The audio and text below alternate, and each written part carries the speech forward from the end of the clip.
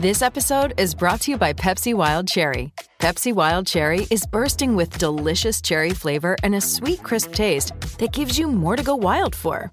Getting wild may look different these days, but whether it's opting for a solo Friday binge watch or a big night out, everyone can indulge in their wild side with Pepsi Wild Cherry. Also available in Zero Sugar. So grab a Pepsi Wild Cherry and get wild.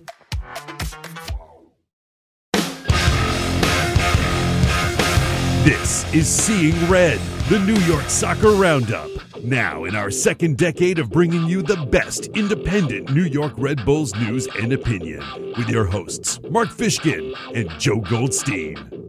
It's a 4-point week for New York, who's solidly in fourth place in the East. It's Seeing Red, the New York Soccer Roundup. This week on the show, a solid road win at Atlanta, and then another disappointing performance at home leaves New York kind of fair to Midland and wondering exactly just how this regular season is going to end up. We'll give our Bull of the Week. We'll preview Inter Miami CF coming into Red Bull Arena on Saturday night. We'll go around MLS. And then after the break, we'll talk about Jochen Schneider's performance during his welcoming intro press conference and what it means for the future of the team and what it means for the future of Red Bull ownership of this team. I'm Mark Fishkin. I'm here with Joe Goldstein. Hello, Joe. Hello, Mark. How are you on this fine day? I'm well. It's late summer, right? It's the dog days. We can say it's the dog days of summer. Sure. I'm really ready to be done with 86-degree days. I'm ready for fleece, and I'm ready for jeans, and I'm ready for crunchy leaves, and not just crunchy leaves because there's a drought on. I mean, I want like a crunchy. I want Autumn Man from The Onion, right? Walking around Boston Common with his hot coffee. I'm ready for fall, and I'm pretty confident the Red Bulls are too. Yes, I think traditionally they're a little bit of a summer swoon, and this year has been rough since the beginning of July. Yeah, it certainly has. Although the team is 3-3-3 in their last 9 league matches, and that's kind of good enough to keep you up, and that's where the Red Bulls are right now. I want to get into the match against Cincinnati. The Torcida 96 had a message before the game to the Red Bulls, which was, we're behind you, get it together. And with Morgan and Luquinhas and Aaron Long on the bench, third game in 8 days, it looked not together at the start. Yeah, I mean, I think overall, still the first half was the better half for this team. But yeah, there was a little bit of unease. I think you look at that set piece goal that Miazga scores. You got John Tolkin marking Miazga. That's already not a great matchup. As much as I love Tolkin, he just doesn't have the height to keep up with him. He drops off, and then Dan Edelman picks him up. I mean, both of those guys. Could they stand on each other's shoulders and try to take on Miazga? Yeah. So despite otherwise good defensive performances from those guys, I think that when you're lining up a set piece, you got to get a bigger body on a guy like Miazga. And I know it's tough when you've got Brandon Vasquez out there and other good players that are dangerous in the air. That's a tall back line that can cause problems. But that was a little bit disappointing. More disappointing, I think, was the number of decent looks that the Red Bulls got themselves in the first half, and either struggled to get the ball on frame, missed open passes, errant touches here and there. I mean, it's kind of par for the course for the season, but it was definitely frustrating. I'm glad that they were able to get the PK call. Maybe a little tiny bit fortunate that gets overturned. I'm glad about that. I think it's good that they reviewed that. So whoever is doing the VAR, great job. But I mean, outside of those early chances and then that PK, this was a barren offensive game. Yeah, it seemed in the first half, every pass was two-touch going back out, right? It wasn't, there was zero crispness going on. And you could just see it. It looked preseason-y at times going forward. And yeah, Luke Quinones wasn't there, and yeah, they were a little bit rotated for sure. Yeah, I mean, big ups. I mean, the collision where Andres Reyes earned the penalty was so fast. Yeah. And again, as you said, Joe, huge ups to VAR for calling Elfath over and having to take a look. And I mean, the fact that Reyes could even get up after getting smashed in the foot. And we have to say, well done, Klimala, for converting his first goal since May. And then after that, I mean, the second half was just... I mean, Daniel Edelman certainly wants that back, that chance that came late where he put it wide. It seemed, even with the addition of the players who were being rested, Cincinnati once again comes into Red Bull Arena and as an opposing team says, yeah, I'll take a point. Sure, that's great. And content to sit back, and New York in the warm weather, unable to really do much about it. A little bit of the gang that couldn't shoot straight. And so they walk off after yet another non-win at Red Bull Arena. Red Bulls now have won 3 of 13 matches. They are no longer the best home team in MLS since Red Bull Arena opened. I think that falls to Seattle now. Not that they're crushing it either, but just, I think, a night that went wanting. And just think about, Joe, 13 times they've played at home. Only 3 times the fans have gone home happy, and you have to say to yourself, all these people that had come to the arena to see them play, whether they're first-timers, whether they're first time in a long time, that remember big crowds and big wins and strong performances and lethal attacking, it's just not there. Yeah, I think that's pretty fair. I think over the last 7 or, well, I guess you could date it back to Henry joining the team in 2010, but a lot of those teams were pragmatic too, and they weren't necessarily beautiful to watch, but they were getting results at home, and that's not happening right now. When you look at the team you talked about, they looked disjointed. They looked like maybe they were hurrying themselves, and I think a lot of that comes from the way that Cincinnati wanted to play the game. However, I think in conjunction with moving the ball quickly, you still have to be smart about those passes, play in sort of triangles. And if you want to get forward, you got to push that back line away from the midfield stripe. And you want to see a guy like Klimala, who is known for making runs in behind, make runs in behind. You gotta look for those over the top moments. You have to look for a way to get a solid back line to drop a little bit and give you space underneath. And that's where that Edelman chance comes from, is doing that exact thing, something that other teams have done to the Red Bulls this year. So a little disappointed there. I mean, yes, they got to rest some guys. They still got a point at home. It's a 4-point week. That's all of that is good news. We look at this season and we sound so apocalyptic about the team. They haven't dropped below 5th place this year. Not once. No. They've remained towards the top. It's not the best that we've seen. I don't expect this team to be challenging for MLS Cup looking like they are right now. But, I mean, it has to be better. You win half those games at home, you're in first place. You're maybe challenging for the Shield. It's really I think that's the apocalyptic part, right? I mean, that no one, I think, is looking at this team and saying, well, they're a cup contender. No one. Because the shortcomings are so evident, and the team did not fix them in the transfer window by and large. And so, the scene from Hoosiers where Gene Hackman is confronting the fans who all they want to see is Jimmy Chitwood, and he's pointing at the boys and goes, "This is your team. This is your team." And I feel like that's what this is. And you can either celebrate or vilify Struber for what he's gotten out of this squad. But yeah, I mean, do they look like a playoff team? Unless there's a significant collapse, I think they do.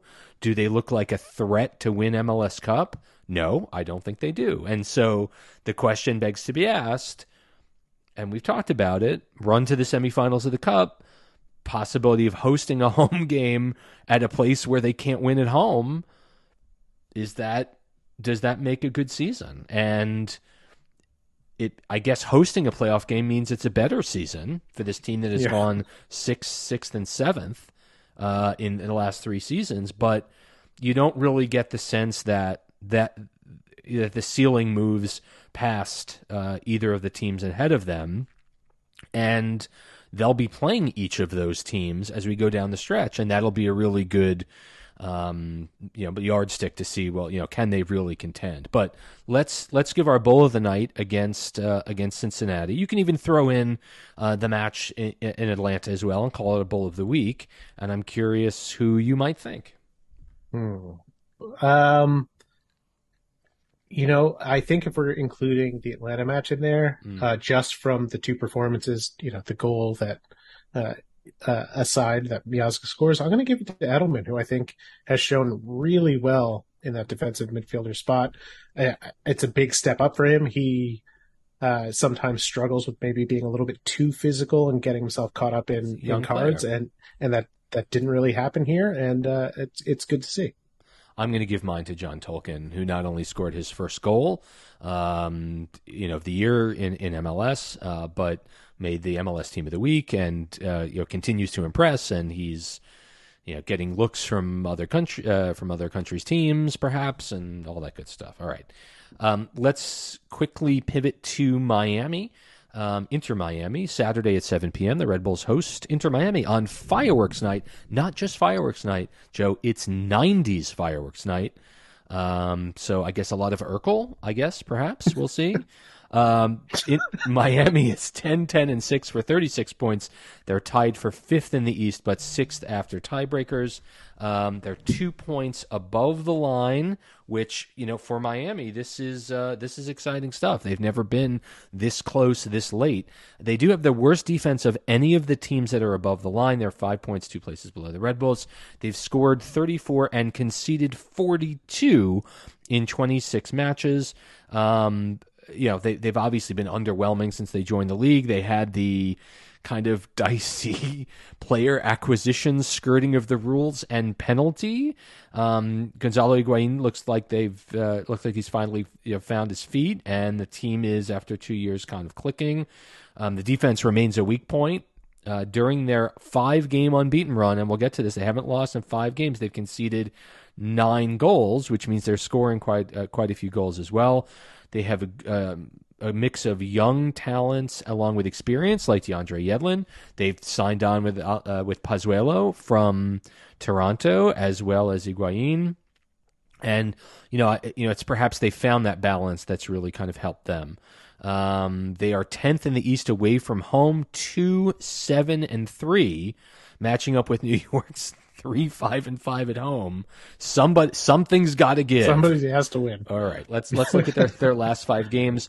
Last time out, they surprised Toronto at home with a Lassiter goal in the 44th minute. That was the winning goal. Before that, they surprised NYCFC at home, and home is in Fort Lauderdale. Pozuelo a brace in that match, including the game winner in the 84th minute. A 2-2 draw at Montreal, which is a tremendous result, given how well Montreal has been playing.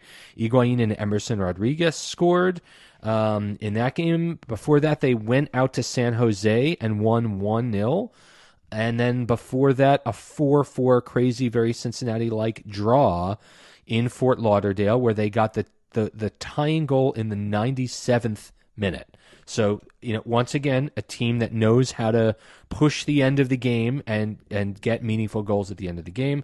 Miami beat New York 2-0 in Fort Lauderdale on May 22nd this year. That was the start of their kind of deep southeast poor outdoor performance. The teams have met 5 times. The Red Bulls lead 3-2-0. The home side has won the last 2 matches.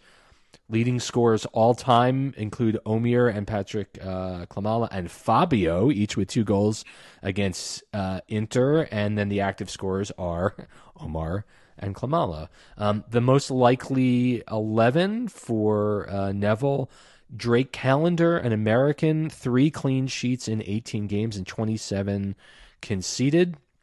DeAndre Yedlin on the right with 2 assists. Damian Lowe, the longtime Jamaican international, with a goal and an assist. Ryan Saylor, a young American center back. And then Christopher McVeigh, a Swede with a goal and an assist on the right. This is a 4-2-3-1 that Neville will play. Jean Mota from Brazil with 2 goals and 2 assists. Robert Taylor, a Finn with 3 goals as the right mid. Gregoire, I'd skipped over with 2 assists. The other number 6 in addition to Jean Mota. There's Alejandro Pozuelo, the number 10 right now. 6 goals and 6 assists for the year. Ariel Lassiter, the son of Rocket Roy Lassiter, with 3 goals and 2 assists. And then there's Gonzalo Higuain with 8 goals and 3 assists. He's not just smoking cigarettes during matches. He's trying to actually figuring out what it takes to win. So, I mean, we ask this question every week, Joe. The team will have 3 matches in 8 games, and this is the kickoff to that. They will not have played midweek. So the question is, it's your first game in a week. You've got to get excited and ready to go. What do you see out of this game with Miami? Well, I mean, I think the big thing here is getting a first choice 11 onto the field, getting them rotation at home against a team that, even though they're playing well, they are beatable. It would be nice for them to get out there, get Lewis Morgan. Manuel, I believe, is in training at least. You know, maybe we'll see some minutes from him.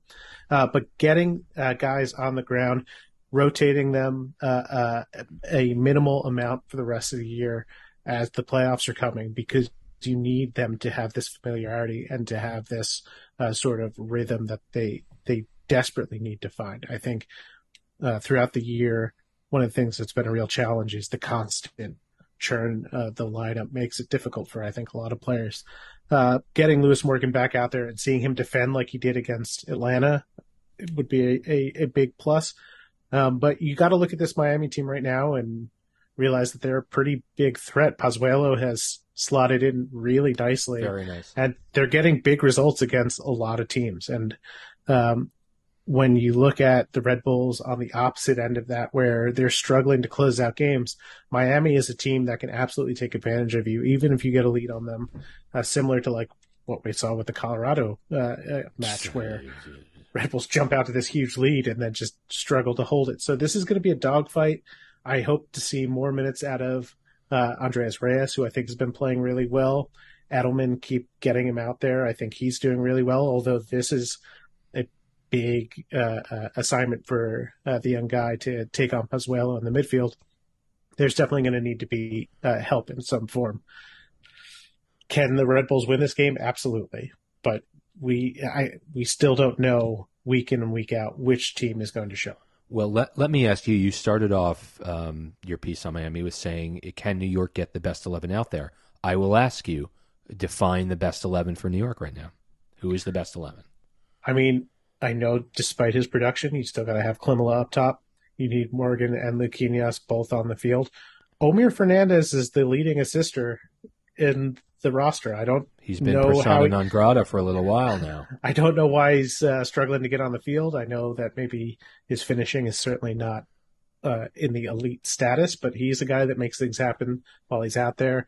I think Drew Yearwood should be on the field week in and week out.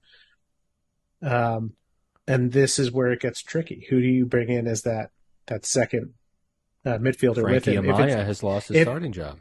It's true. If it's Yearwood, I still think him and Amaya together were a terrific partnership. I'd like to see Yearwood and Edelman a little bit. I don't love Yearwood and Cáceres, despite both of them having good offensive output. It's tough when you have both of them in the lineup to protect the back line, and that's going to be a huge thing against Miami. And then the back line of Tolkien, Nealis, Reyes, Long, and Duncan. How many you're playing with?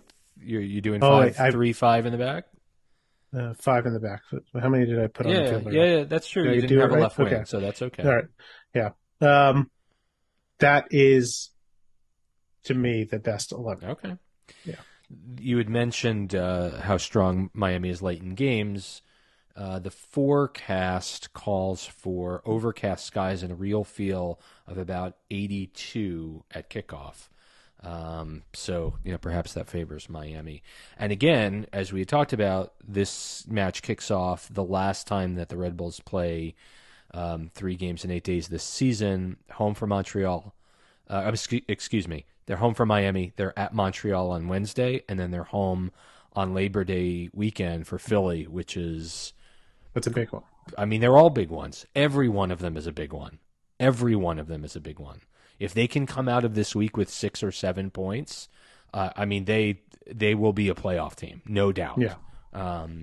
And as it stands right now, they're 6 points above the line with with a wins tiebreaker.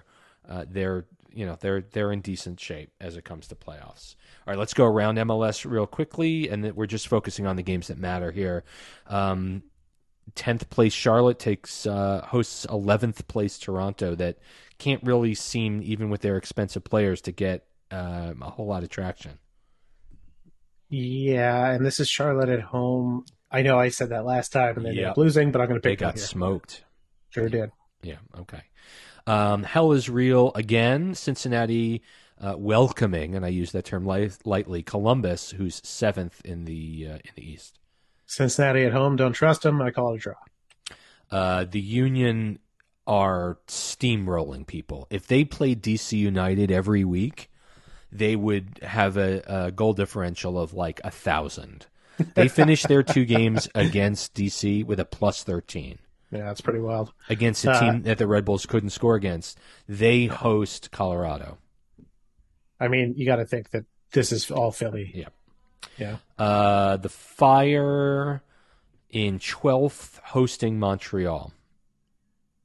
I mean, Chicago got smacked this weekend by NYCFC at SeatGeek Stadium. It was a retro. That second goal. Come on. Excuse me? That second goal, I don't know. Yeah. Yeah. I'll pick this as a draw. Okay, that would be helpful. Although, even only 5 points behind Montreal, I don't see the Red Bulls catching them unless they win on Wednesday. Then let's turn our attention to Sunday. Atlanta, 13th, and DC United, 14th. It's not happening yet for Wayne Rooney. Yeah, and I don't think it'll happen here. I think Atlanta beats them. Okay. NYC got a win in Chicago, as we said. They're up to 3rd in the East. They're 4 points ahead of the Red Bulls. They travel to a surprising Orlando, now 5th. I don't think that Orlando can hold off City. I think City gets the win here. How do you root for either of these teams? You don't. I don't even know what I guess a draw is the best result. There you go, yeah. Right? And then the Revs hosting the Galaxy late on Sunday. New England is 8th in the East. They're 1 point below the line. The Galaxy aren't very good. I got to pick New England in this one. Yeah, it's a long trip. And then lastly, our match Saturday night, 7 o'clock, 90s fireworks night. Maybe Rhett Hardy's going to come out and, start the fireworks show since it's 90s night. Maybe Pitufo will come out. It's the Red Bulls hosting Inter Miami CF. Trying to think of, is it worse to lose 2-1 or is it worse to lose 3-0? Probably 2-1 because I'll tell you why. Because if you lose at the end of the game, you're up 1-0 for a majority of the match, and you give up 2 goals late. That I think is worse. That's better than Miami. Just getting smoked. Yeah, I think if you get smoked, it's just like, all right, well, there's nothing to expect. To go from the elation of a win to a loss is pretty bad. I'm going to pick 2-1 Miami. Until this team wins a game at home again, I can't pick them. Yeah. And Serge Goma is still out for late game heroics, so I'm going to call it a 2-2 draw. When we're back on Seeing Red, we're going to get into Jochen Schneider and his first appearance to the press. Stay with us. Hey, it's Mark. Our next partner has a product I recently became aware of, and that's AG1 from Athletic Greens. So what is AG1? With one delicious scoop, you're absorbing 75 high-quality vitamins, minerals, whole food source superfoods, probiotics, and adaptogens to help you start your day right. This special blend of ingredients supports your gut health, your nervous system, your immune system, your energy, recovery, focus, and aging. All the things, really. It's lifestyle friendly, so whether you eat keto, paleo, vegan like me, dairy-free, or gluten-free, it works with all those diets. And it contains less than 1 gram of sugar, no GMOs, no nasty chemicals or artificial anything, while still tasting good. Now, some of you, I know, take some type of multivitamin. Some of you take multiple multivitamins every day. It's important to choose one with high-quality ingredients that your body will actually absorb. And with AG1, it's cheaper, and you're getting all those different supplements yourself. It costs less than $3 a day. So if you're investing in your health, it's cheaper than your cold brew habit. Athletic Greens is a climate-neutral certified company, and for every purchase, they donate to organizations helping to get nutritious food to kids in need, including No Kid Hungry here in the U.S. And right now, it's time to reclaim your health and arm your immune system with convenient daily nutrition. It's just 1 scoop in a cup of water every day, and that's it. There's no need for a million different pills and supplements to look out for your health. To make it easy, Athletic Greens is going to give you a free 1-year supply of immune-supporting vitamin D and 5 free travel packs with your first purchase. All you have to do is visit athleticgreens.com/emerging. Again, that's athleticgreens.com/emerging to take ownership over your health and pick up the ultimate daily nutritional insurance. And now, back to Seeing Red.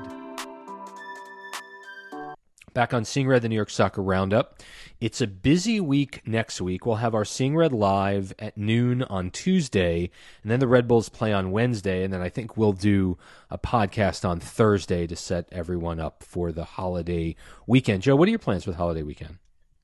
Oh, well, I might be getting down to, well, we'll see if we end up going to the Red Bull game, but I think that would be your first game in a very long time. It might happen. We'll see. Okay. I believe that my nephew is going to be playing at the arena at like halftime or something. Oh, that's so fun. Yeah, so I think that is a good way to get me back into the building. And then other than that, just relaxing. This summer's been nuts. I need that time to kick back. Yeah. We'll be down the shore and watching on local Philadelphia television, I'm sure. On Saturday, head of sport Jochen Schneider met the media, also had some sit-down time with our guest last week, Steve Cangelosi, talking about the team and his role and all that. Schneider is very, very excited to be here. He's very excited about the team. He's very excited about Struber. Had nothing but effusive comments about Gerhard Struber. Talked about the fact that the Red Bulls are a big club. They're a big, important club. Talked about the fact that they're an independent club, and really said some things about the playoffs that I think outside of that forum would have been met with no controversy whatsoever. But he said, you play the season to get basically a good playoff berth, and then you need momentum and luck. Do you agree or disagree with Herr Schneider? I think everyone that has watched the MLS playoffs would agree with that statement, face value. Yeah, he said, winning 3 times in 6 years of the Supporters' Shield is the kind of success that the team wants to get back to, but at the same time, I think acknowledged that the playoffs is while he didn't use the word crapshoot, I think Red Bull fans can understand that in many cases it is a crapshoot that New York has not yet solved. He said that Red Bull is definitely there to win a title. When it comes to playoffs, momentum, luck, unfortunately, the track record in last year's games in the last year's games as a challenge. We're here to do everything but do it our way. The question I asked is, are you doing everything to win a title? And he said everything but do it our way. He also said it's not a good idea to compare New York to the other Red Bull teams. We have to find our way, right? Not independent. We're not a farm team. We're our own thing. And he deflected just about every single question about the summer transfer window, saying that he preferred to look forward to the next window. And I'm curious your thoughts on that. Well, I think there's like a cynical way to look at some of those comments, which is, this is an independent team. They have to find their own way. I mean, many of the supporters have felt ignored by Mothership. So, yeah, I mean, I think that kind of signals that. But I also think one of the things that they have continued to sort of espouse the ideal of is to find these players and develop them internally, as opposed to go out and spend a whole bunch on the transfer market, which there is probably a way to balance those two things to create a championship squad, but it's a lot harder if you're just going from the development side. And I think we've seen that play out to fruition in both the first and second teams over the last couple of years. And so it seems like the idea of success is the same that the supporters feel is the ideal of success to a degree, which is to have a team that is capable of challenging for the Supporter Shield year after year. I think that only happens when you get the balance of development and transfer spending right. And it's great for guys to come in and to talk about the Red Bull way, and we're going to do this, and we're independent, and don't compare us to the other teams. We're going to compete for trophies. We want to find playoff success. But the words will forever sound hollow until they're not. And you got to see the spend. You have to see that this team looks like it's being cared for in some way. I think that's been a pretty troubling thing over the last couple of seasons. Is it really feels like they are on an island, and despite getting decent personnel in leadership positions, Kevin Thelwell and Struber are fairly good at their jobs and came in and did an okay job so far.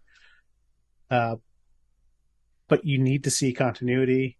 You need to see that they are looking to bring in good players. You want to see Struber sounding like he's satisfied with the squad and not just looking at the kids in the locker room and kind of shaking his head, despite the fact that there are veterans within the squad and they've spent a good amount of money over the last year compared to what they have in the past. You still want to see that spent in a way that is continually improving the team, rather than just risking a little to get a big return on investment. I think that's a fantastic synopsis of what the challenge and the focus is. Schneider was asked, what is the Red Bull way? Our way is the style of play we play. High intensity, pressing, counter-pressing. We count on young players with high potential. He said, that doesn't mean I'd rule out signing one or two veteran players in the future. And Cangelosi mentioned this during our interview last week. He noted that while he was at Stuttgart, he signed Pavel Pardo, the international El Tri player who helped them win the German Cup a couple of years later. So, again, the right player. I had a question queued up about, talk about the mystique of the right player and how hard it is to find these types of players, especially when there are other pressing teams around the league that seems to either develop them or find them with seeming ease. It doesn't, we all have eyes, and we can see that not only the arena is mostly empty, we can see that the supporters groups are mostly empty.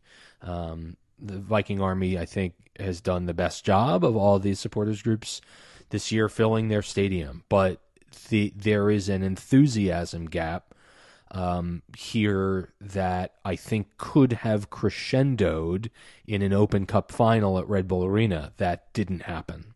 And I think the summer swoon that started that second half in Orlando has in combination with the underwhelming summer transfer window, has unfortunately had the negative Nancy's ruling the day. When the message from the new head of sport is literally more of the same, right? I mean, literally, that's what he said. Stay the course, 1,000 points of light, stay the course. I think there's an enthusiasm gap there. And I think young players who were going to run into the ground isn't necessarily going to get folks in the arena, to be frank. And I think that winning 3 games out of 13 at home isn't going to get fans into the arena. And so it'll be 90s fireworks night. That's true. And fireworks night does get folks out. Absolutely. But it just feels, I don't know, you said it, Joe, like the team has not dipped below 5th in the East all season. They've been in 4th place for a little while, and they will continue to be in 4th place at least for the next week or two, given the distance between them and teams chasing them and the distance between NYC ahead of them. And so I guess the question is moving 2 or 3 spots up the table with the understanding that the team has easily discernible flaws that weren't fixed during the summer. Is that enticing enough to get people to re-up once again? I had a guy reach out to me on Twitter after I posted the photo of Torcida 96 with their banner, and he said, "Oh my God, what's happened to the South Ward? I mean, I haven't been to a game in years, but I don't understand." And, of course the answer is, well, look, you have to look in the mirror. You said you haven't been there in years. There are lots and lots of people like you that haven't been there in years. Yeah. And a lot of it is COVID, and a lot of it is this team is confounding. And if they had even won 3 of the games they didn't win at home, I guarantee you it would be a better feeling. I think. Yeah. I don't know if I see this team getting past the first round at this point, given how they play at home. Yeah, I think that's perfectly reasonable. I think that if you were just going to say we're going to stay the course, and the team is able to start winning these games, and if they're winning with this style that they're currently playing on a regular basis, maybe you can make the argument that sustained success leads to more people in the stands, more enthusiasm, and so forth. The problem is we're not seeing that. We're not seeing the investment in the team maybe at the level that I think most fans would like. And when you're not getting that and you're not winning, then the torches start coming out. I think if you look around at the world, at all the teams that were pressing over the last 5 or 6 years and becoming successful doing that, they have had to evolve to some degree. I think pressing in general and just the high octane direct route that Red Bull tends to play is kind of it is no longer ahead of the curve, and that's been something that the organization has struggled with since Jesse was here. You can make the argument that Leeds is playing that way, but I think that there's a little bit more nuance to the way that they're playing the game, and that's helping them sort of crack open and get these results early on with them. But with Red Bull, they're not there, and we talk about the struggling offense. It's really not just about a player like Klima struggling. No, it's about the way that they approach the attack, and if you're only looking to put on the afterburners and go a million miles per hour, you're going to struggle with all of the little things that are critical to scoring goals and keeping possession in and around the box and having those attempts. And I don't know, I want to be more hopeful, but it's really going to take actual action from the front office, which we are seeing more of, but it's still not enough. It's going to take the team getting it together when the temperatures drop, and running through people for 90 minutes and punishing teams that are left. I mean, left on the schedule. I mean, again, to run down the schedule, it's Miami, at Montreal, home for Philly, home for the Revs, at City, at Columbus, and decision day against Charlotte. And on top of that, New York only has 7 games left, which is tied for the fewest games remaining in the East, which means we're going to have to watch other teams, impact and catch up when the Red Bulls will be idle. So, it's, I mean, it was a lot of sunshine from Schneider, and if he had been, I think, even a little more understanding about, I understand where the weak spots are. We are going to make a significant splash in the summer window. We're hoping for the best down the stretch, and we think we've got the right squad, but we are going to make it even better, for 2023, and stick with us, and things are good, and all that. And I understand that he did say that he understands that the team needs a knockout title. He totally gets that. And he said he's been part of the Red Bull Global since 2015. So it's not that he's new to the organization. Right. He is not. He understands what this is. He understands what MLS is. He wasn't really given a question about the academy, which I think would have been, welcome. And again, I had written a number of questions. I had planned to ask him a question about Aaron Long, who, as you and I have talked about, Joe, we don't think he'll be here next year. Nope. I had a back and forth with one fan who was admonishing the team for not signing him now, and I was trying to impress upon the fact that his contract is up. He has a choice here. It's not as if he can say, I am not interested in talking about my contract after this year, or after the season we can negotiate, or I will be leaving. Or here's my number. The fact is, we have no idea what the conversations were between Long and the team, but I think after seeing Sean Davis depart and new teams coming on, like in St. Louis, I think, I would be very, very surprised if Long was here next year. That doesn't mean he's not going to go all out. He knows that he needs to maintain his form. He knows that he's getting close to a guaranteed spot on the plane for Qatar, and so he wants to be on it. So he is going to be playing, as often and making as much of an impact as he can. But I don't believe he'll be here next year, and that's, I think that's what increased free agency means to this league. So it'll be interesting. Nevertheless, we're a little rambly. Can I spend 10 seconds on the NSL for a second? No. Okay. Tell me about this amazing opportunity that's coming to your lap. Oh my My friend Mike Pendleton in Tampa Bay, who's a big Rowdies guy, shares this video with this incredibly robotic, stilted spokesman talking about how this new league, the National Soccer League, is about to launch because of the extensive market research that this group has done and determined that American soccer is not equipped to reach, and I quote, the top level of game because of the size of the country.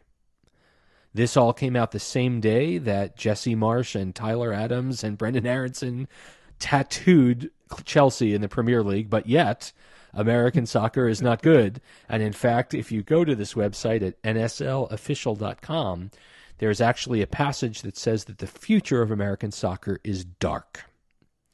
And these gentlemen apparently are here to save the day by, I think, having fans invest. And I'm all for fan-supported teams, but a brand new fan-supported league with team names pulled from the old days of the NASL, including the Diplomats and the Aztecs, and the Tampa Bay Mutiny, apparently, former MLS team, will be playing in this league, as well as the Galacticos, an interesting homage to Real Madrid, and the liver birds.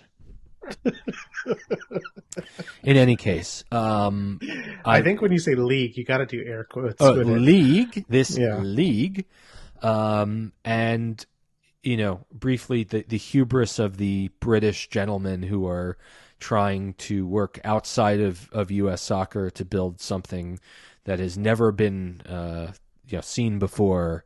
And I would just urge these fans to think about a team like Detroit City, which was a fan-supported team that came out of literally nothing and has been incredibly successful, but eventually realized they had to join the USL Championship because their independent league of independent teams was run incredibly poorly and in a very shady manner.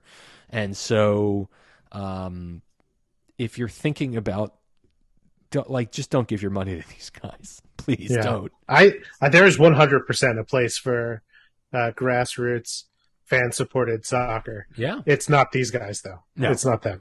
It's not Brits catapulting into the country to without any awareness of the leagues and teams that exist in this country, and in some cases are working on their third decade.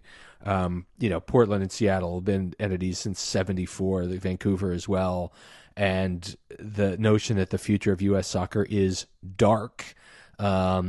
And I think trying to play professional soccer in this country outside of U.S. soccer auspices is not going to happen. And really, really interesting. Nevertheless, we digress. We've come to an end of episode 507 of Seeing Red. I'd like to thank Statman Zach Feldman and Joe Goldstein. Joe calls Saturday night's game a 2-1 loss. I'm going to call it a 2-2 draw, which means it's going to be a scoreless draw, because why not? Enjoy fireworks night. We're back next week. Good night, everyone. Thanks for listening to Seeing Red. Get us anywhere you get your podcasts and always at seeingredny.com.